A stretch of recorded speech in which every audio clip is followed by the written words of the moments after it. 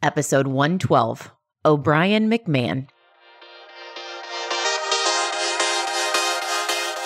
Hey, it's Nikki Llewellyn, and you're on Gut Plus Science. This podcast is on a mission to increase engagement at work. And on this show, we equip CEOs and people-first leaders of all levels to make impact. Let's get to it. Today, we're talking about prioritizing employee needs, and my guest has a model for it. It really got me thinking, A, and B, I love systems, and this is not only a system, but a visual illustration that is so helpful to prioritizing leadership efforts. You're going to love this episode with O'Brien McMahon. Brian, welcome to Gut Plus Science. I'm so much looking forward to sharing your come from around leadership prioritization today on this episode.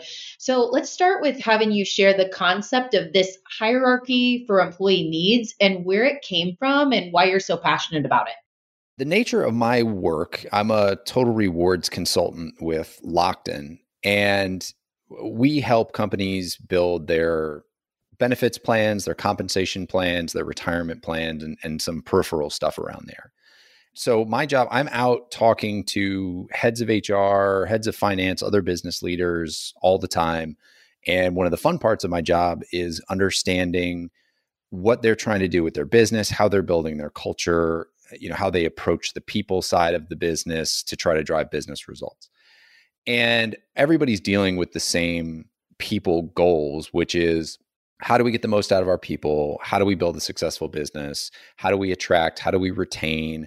How do we provide an environment where people are motivated every day? And so I'm just interested in those topics on my own, and then obviously am tied to them through work. And so I had been really focused on the rewards piece of this. I'm really interested in leadership. And so have read a lot of books on leadership and done seminars on leadership and things like that. And then I was just trying to think of what really makes a difference for an employee. What can an employer really do to create the best environment? And I don't know how I came up with it as the hierarchy, but I was thinking of sort of Maslow's hierarchy of needs one day, and I was trying to fit all these pieces in, and it just sort of like clicked into place, and I made a lot of sense to me. And so I've been talking about it more and more, and I think it does make sense. And so what it is, the hierarchy of employee needs, is essentially just thinking through what people want, what they're looking for from employment. And so the levels are rewards and compensation at the bottom, leadership, mastery, autonomy, and purpose. And we can dive into those a little bit. I think rewards and leadership are kind of the foundational elements. And then the motivators are once you escalate and provide at least a baseline rewards and compensation and at least a basic level of leadership, then you can start to really motivate people by helping them build mastery in their craft, giving them autonomy to do the job, and helping align that job with a purpose. So I'll stop there to see where you want to go with that. But that's what it is. And that's sort of the origin story of how I put it together. Well, a lot to unpack there, and I'm excited about it. So listeners, thinking about Maslow's hierarchy of needs, we're going to get that visual of a pyramid and we're going to walk through it. And my first question for O'Brien is, when we look at, the foundation being comp, ben, rewards, why? Well, so if you think about Maslow's actual hierarchy, the first two levels are your physiological needs and safety. And I think that that's essentially what those rewards are providing. So you think about compensation is the financial fuel that every one of your employees is going to live their entire lives on, right? It's going to be the thing that helps them build the lifestyle that they've always had in their head. It's going to help them go out and check off their bucket list, right? Travel the world, do the things that they want to do, provide for their family. So all of that comes from the compensation they're going to get from you. Whereas that's kind of the fuel. Benefits are the protection. So when people get sick, those are some of our darkest days, right? When we, or even more, our loved ones get sick, we want to make sure that they're taken care of and that we don't have to think too much, or it's not going to put us in a terrible financial position if somebody were to get sick. And then retirement, the retirement plans that we offer our people, that's how we help perpetuate all of this to the end of somebody's life and make sure that they're protected even beyond employment. So I just think that those three elements really provide just a foundation of what people are looking for. And if you're not checking those boxes for people, they're going to go somewhere else where they can find it. Like you might have a lot of purpose, but if they can't put food on the table, it's going to be hard to keep people there, or you might provide you might be the best at training your people, but if a child who gets sick is going to bankrupt them, or, they're going to have to go worry about it and they're not protected, they're not going to be with you for long either. So that's where I think that element is just the foundational piece of it's sort of the bare minimum of what people are looking for. And I think you just said it perfectly. You could have all the purpose in your role and great leaders that you work alongside, which is typically the glue that unlocks engagement. But if you don't have the basic needs met, you can't sustain in that role. So I like how we level there. Before we start climbing the pyramid here, I'd love to understand from you, what mindset shift do you suggest, or you just see the need for leaders to take? I guess, what are they typically doing wrong when it comes to structuring that foundation of comp, benefits, rewards correctly? I don't want to say that people are doing this wrong, because it's going to be so unique for every group. And you think about across different industries, different size companies, different stage companies, not everybody's going to be able to offer the same thing.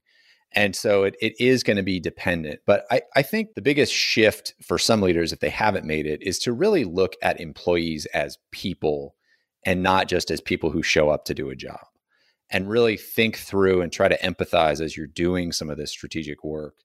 What is important to our people? What are their basic needs? And if you have a terrible comp structure, but you've got some rich benefits, maybe you have an opportunity to maybe lower your benefits a little bit and meet some of those base needs from a compensation standpoint, or vice versa. But I think just really trying to empathize with your people, looking at the demographics and understanding who your people are and where they are at different stages of their lives, and then trying to be purposeful in meeting those basic needs as best you can. So because each company is unique, you said it's not like they're doing it wrong per se, but each one does it unique to be strategic about their employee benefits and pay. I bet you've worked with a lot of companies that have knocked this out of the park. They've really sat down, reflected, and built a strong foundation for their hierarchy or this pyramid. You have any real life examples you could share, a story?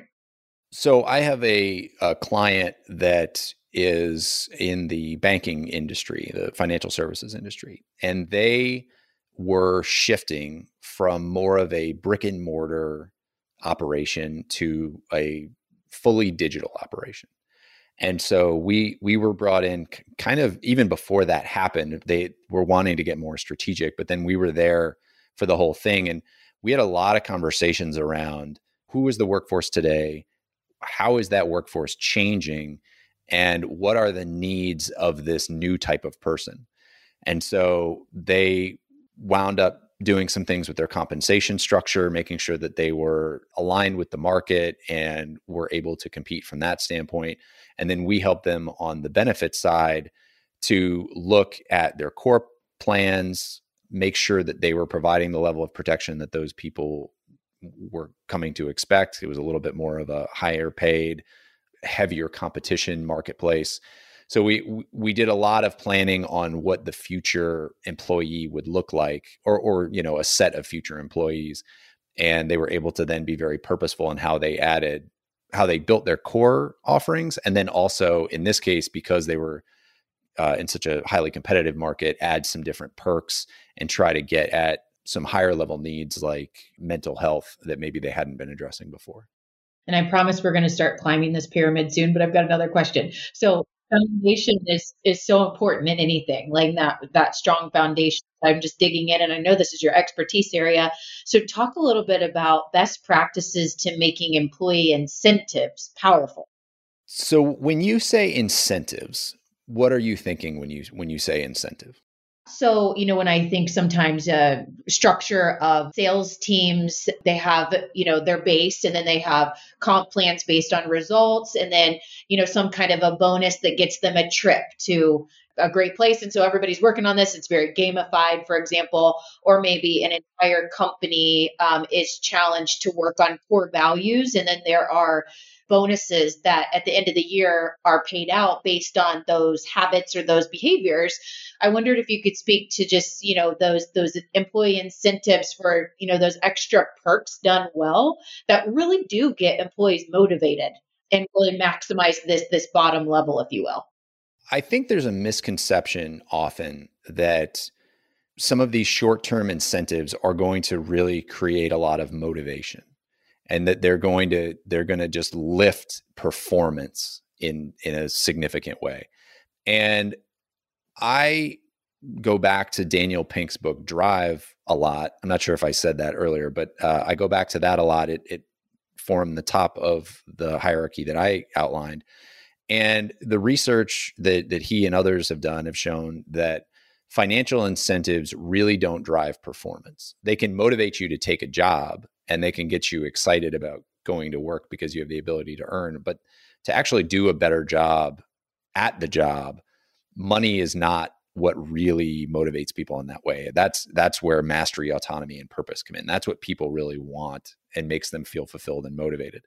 I think where incentives work well is to align behavior. So if you're going to put an executive incentive plan in place, you want to understand, what do you really want that executive focused on? What behaviors of theirs are going to really drive business results or culture results, right? That could be important too. And then incent those behaviors. And then that drives behavior. And then you give them the ability to master their craft, give them autonomy to do the job, and you make it purposeful. And that's where they really get motivated to do the job. And then, the last thing I'll add too, because to your point of like making it fun, gamification, all of that, I think that's important too. And what I've encouraged some clients to do is look at your values, look at the purpose of your business, understand why people are coming to the job every day. Like, what is it that's really resonating? And then try to find just one or two fun, unique, authentic ways to reward or incent your people. So like an example of that, I like your example of going on the trip. Like, if you're all about travel and celebration and living in the moment, celebrating wins and sales and that kind of thing, then like a big sales trip at the end of the year would be great and really be authentic to your business. If you are a travel company, or if you are an education company, then maybe offering people a sabbatical, after a certain period of time to go explore something they've always wanted to explore, with the caveat that they have to come back and then present on it to the employees, to present, what they learned on their sabbatical. Something like that might be really fun and authentic. So for another company where you really expect people to be at the office and work all the time, really appreciating that and maybe providing like home cleaning services for them, might be something that really pops and feels authentic, and people go, man, they really value me. So you can do it in a number of different ways. My advice is always figure out who you are and who your people are and why they come, and then give them something unique and authentic. So good. I'm glad we dug in on that. Now we'll start climbing up this pyramid here. So number 2 is leadership.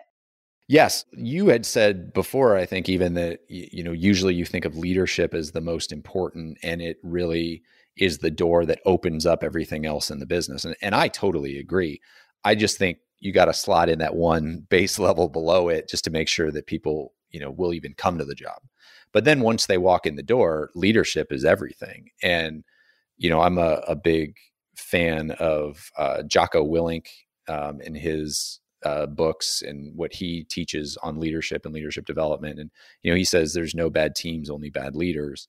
And I really do buy into that. And I think leadership creates culture, creates performance, solves problems, creates goodwill, retention, all of that. And so that's where I think that that's just that next foundational level that you really have to be making sure not only that you're a good executive leader, but that all of your line leaders, all of your managers, even if they're just managing one person, that they're good leaders, that the people who are following those folks want to follow them, that they're creating a good environment. And I think one more thing I'll add to that is, I talk to a lot of clients who want to put in wellness programs as, sometimes it's to drive the cost of the benefits program down. That's a big one, but it's also as a cultural element that they want to create this environment of health and well-being. And that's great. Love that. We can do that all day long. But if you're trying to solve a cultural problem with some kind of program like that, I think you're missing the mark. And I've advised some clients to save the money on wellness and invest it in training their leaders.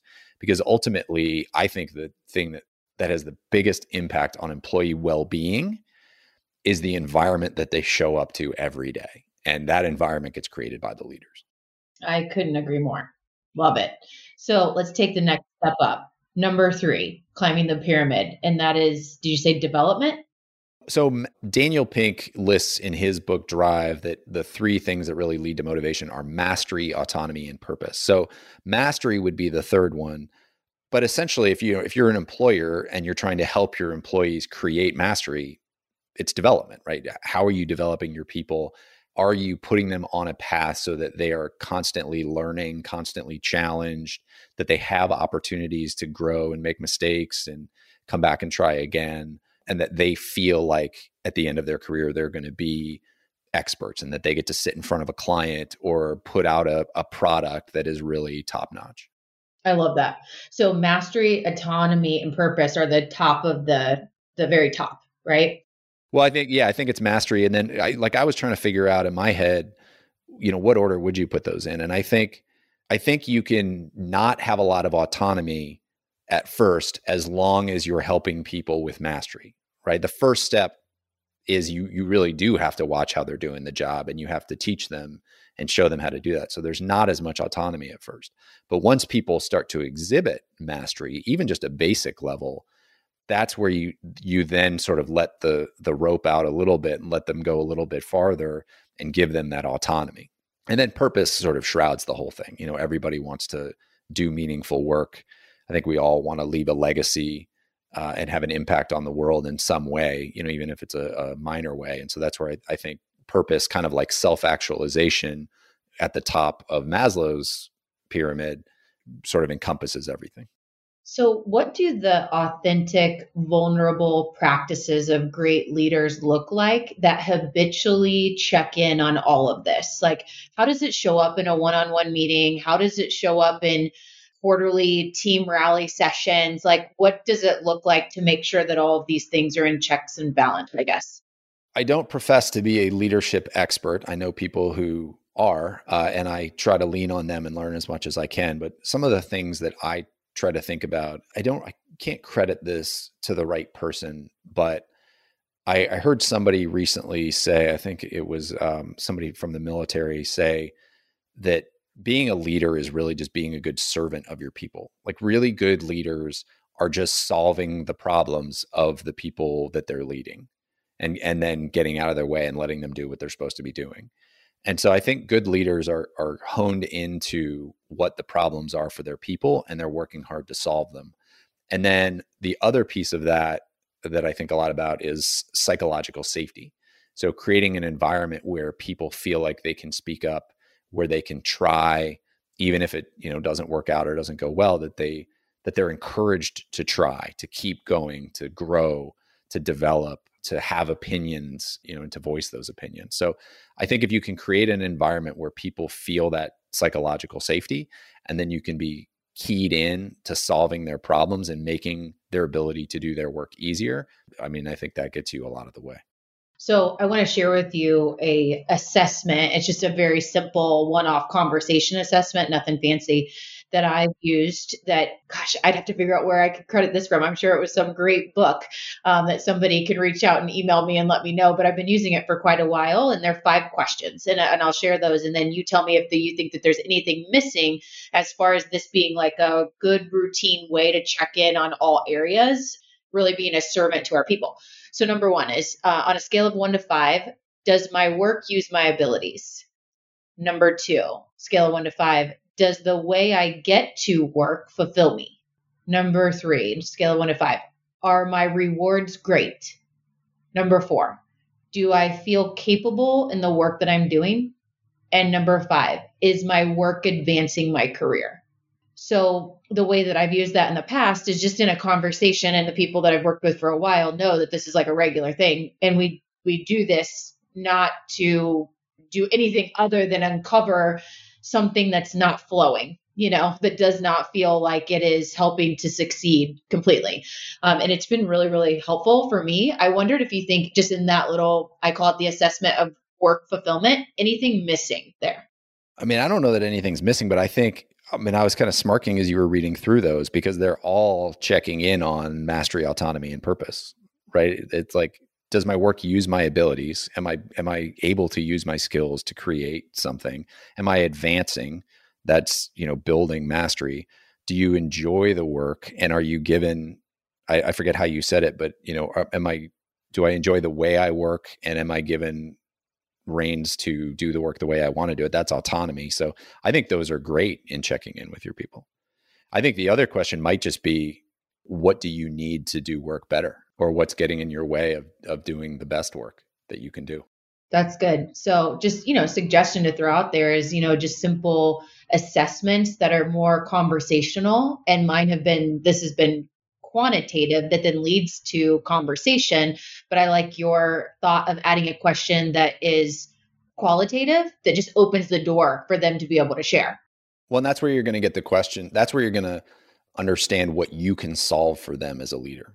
And I like that too. One thing I'll say, because I think some people find it awkward or uncomfortable to use a formal structure like that. Like, hey, these are my people. I'm going to come in, I'm going to check on them. I don't want it to be overly formal.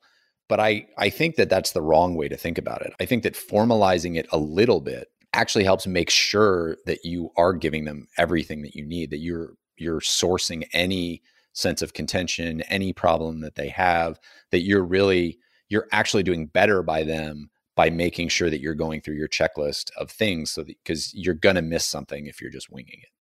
Well, this has been awesome so far. Really enjoying the conversation today, and now transitioning into learning more about O'Brien and adding a new book to our recommended reading list, probably, and just learning some new things that will help us learn more and just build a connection here. So, all right, here's my questions. The first one is, what is your favorite book of all time, or a favorite recent read to share with our leader listener audience?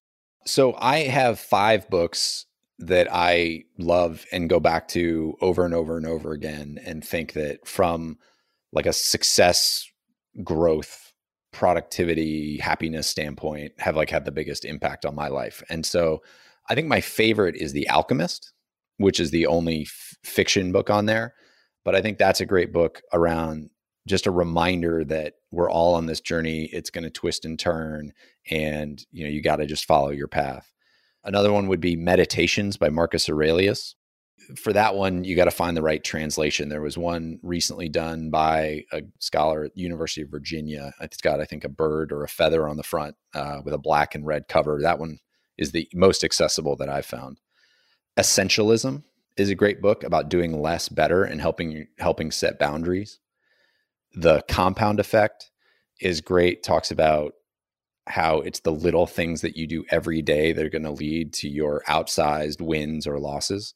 And then The War of Art by Stephen Pressfield is just one of my favorites, about to really motivate you and understand what it means to be a professional and get things done in the world. So what is your favorite hobby when you're not working?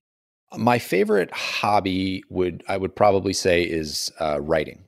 So I have been into creative writing, fiction writing for a while, and a couple years ago tackled writing a novel, and still sort of tinker with it and enjoy doing that on the side. And how about a favorite vacation spot? Iceland. So my wife and I went to Iceland a couple years ago, and you think of Iceland as this very small island kind of out in the middle of nowhere. And you get there and you go out into the country and you go out into the landscape, and it is massive. I mean, it's just the cliffs and the waterfalls and everything just makes you feel so small. And it just had this impact on my wife and I, where, we would stand at the base of this waterfall, and in our head, we're on this small island, and yet we feel so tiny. And it just, to me, that's awe. Like that's that awe feeling that like sort of puts you in your place in the universe. And it's just one of the coolest places. Like everywhere we went, everything we did sort of created that feeling. And it was just one of the most spectacular trips we've been on. And O'Brien, how can our listeners connect with you after the show and also plug your podcast here too? So the podcast is called People Business with O'Brien McMahon, and just explores all kinds of individual and interpersonal dynamics, trying to help folks become the best versions of themselves while also helping the folks around them become the best collective version that they can be. And then, if you want to reach out to me, feel free to reach out on LinkedIn or my email address, which is just first name dot last name O'Brien.McMahon@Lockton.com. And would be happy to talk about anything that we've talked about here. O'Brien, thank you for joining and sharing and energizing me and our listeners today. Here's my truth you can act on from our time together. Number one, we must meet the basic needs of pay and benefits, which is security, to sustain engagement long term. It is the foundation of the pyramid for a big reason. Number two, reminder, financial incentives don't drive performance. It's mastery, autonomy, and purpose. And number three, keep in mind that incentives should be tied to behavior. And four, being a good leader is being a good servant that provides psychological safety. Really good nuggets there. All right, guys, we'll see you next time.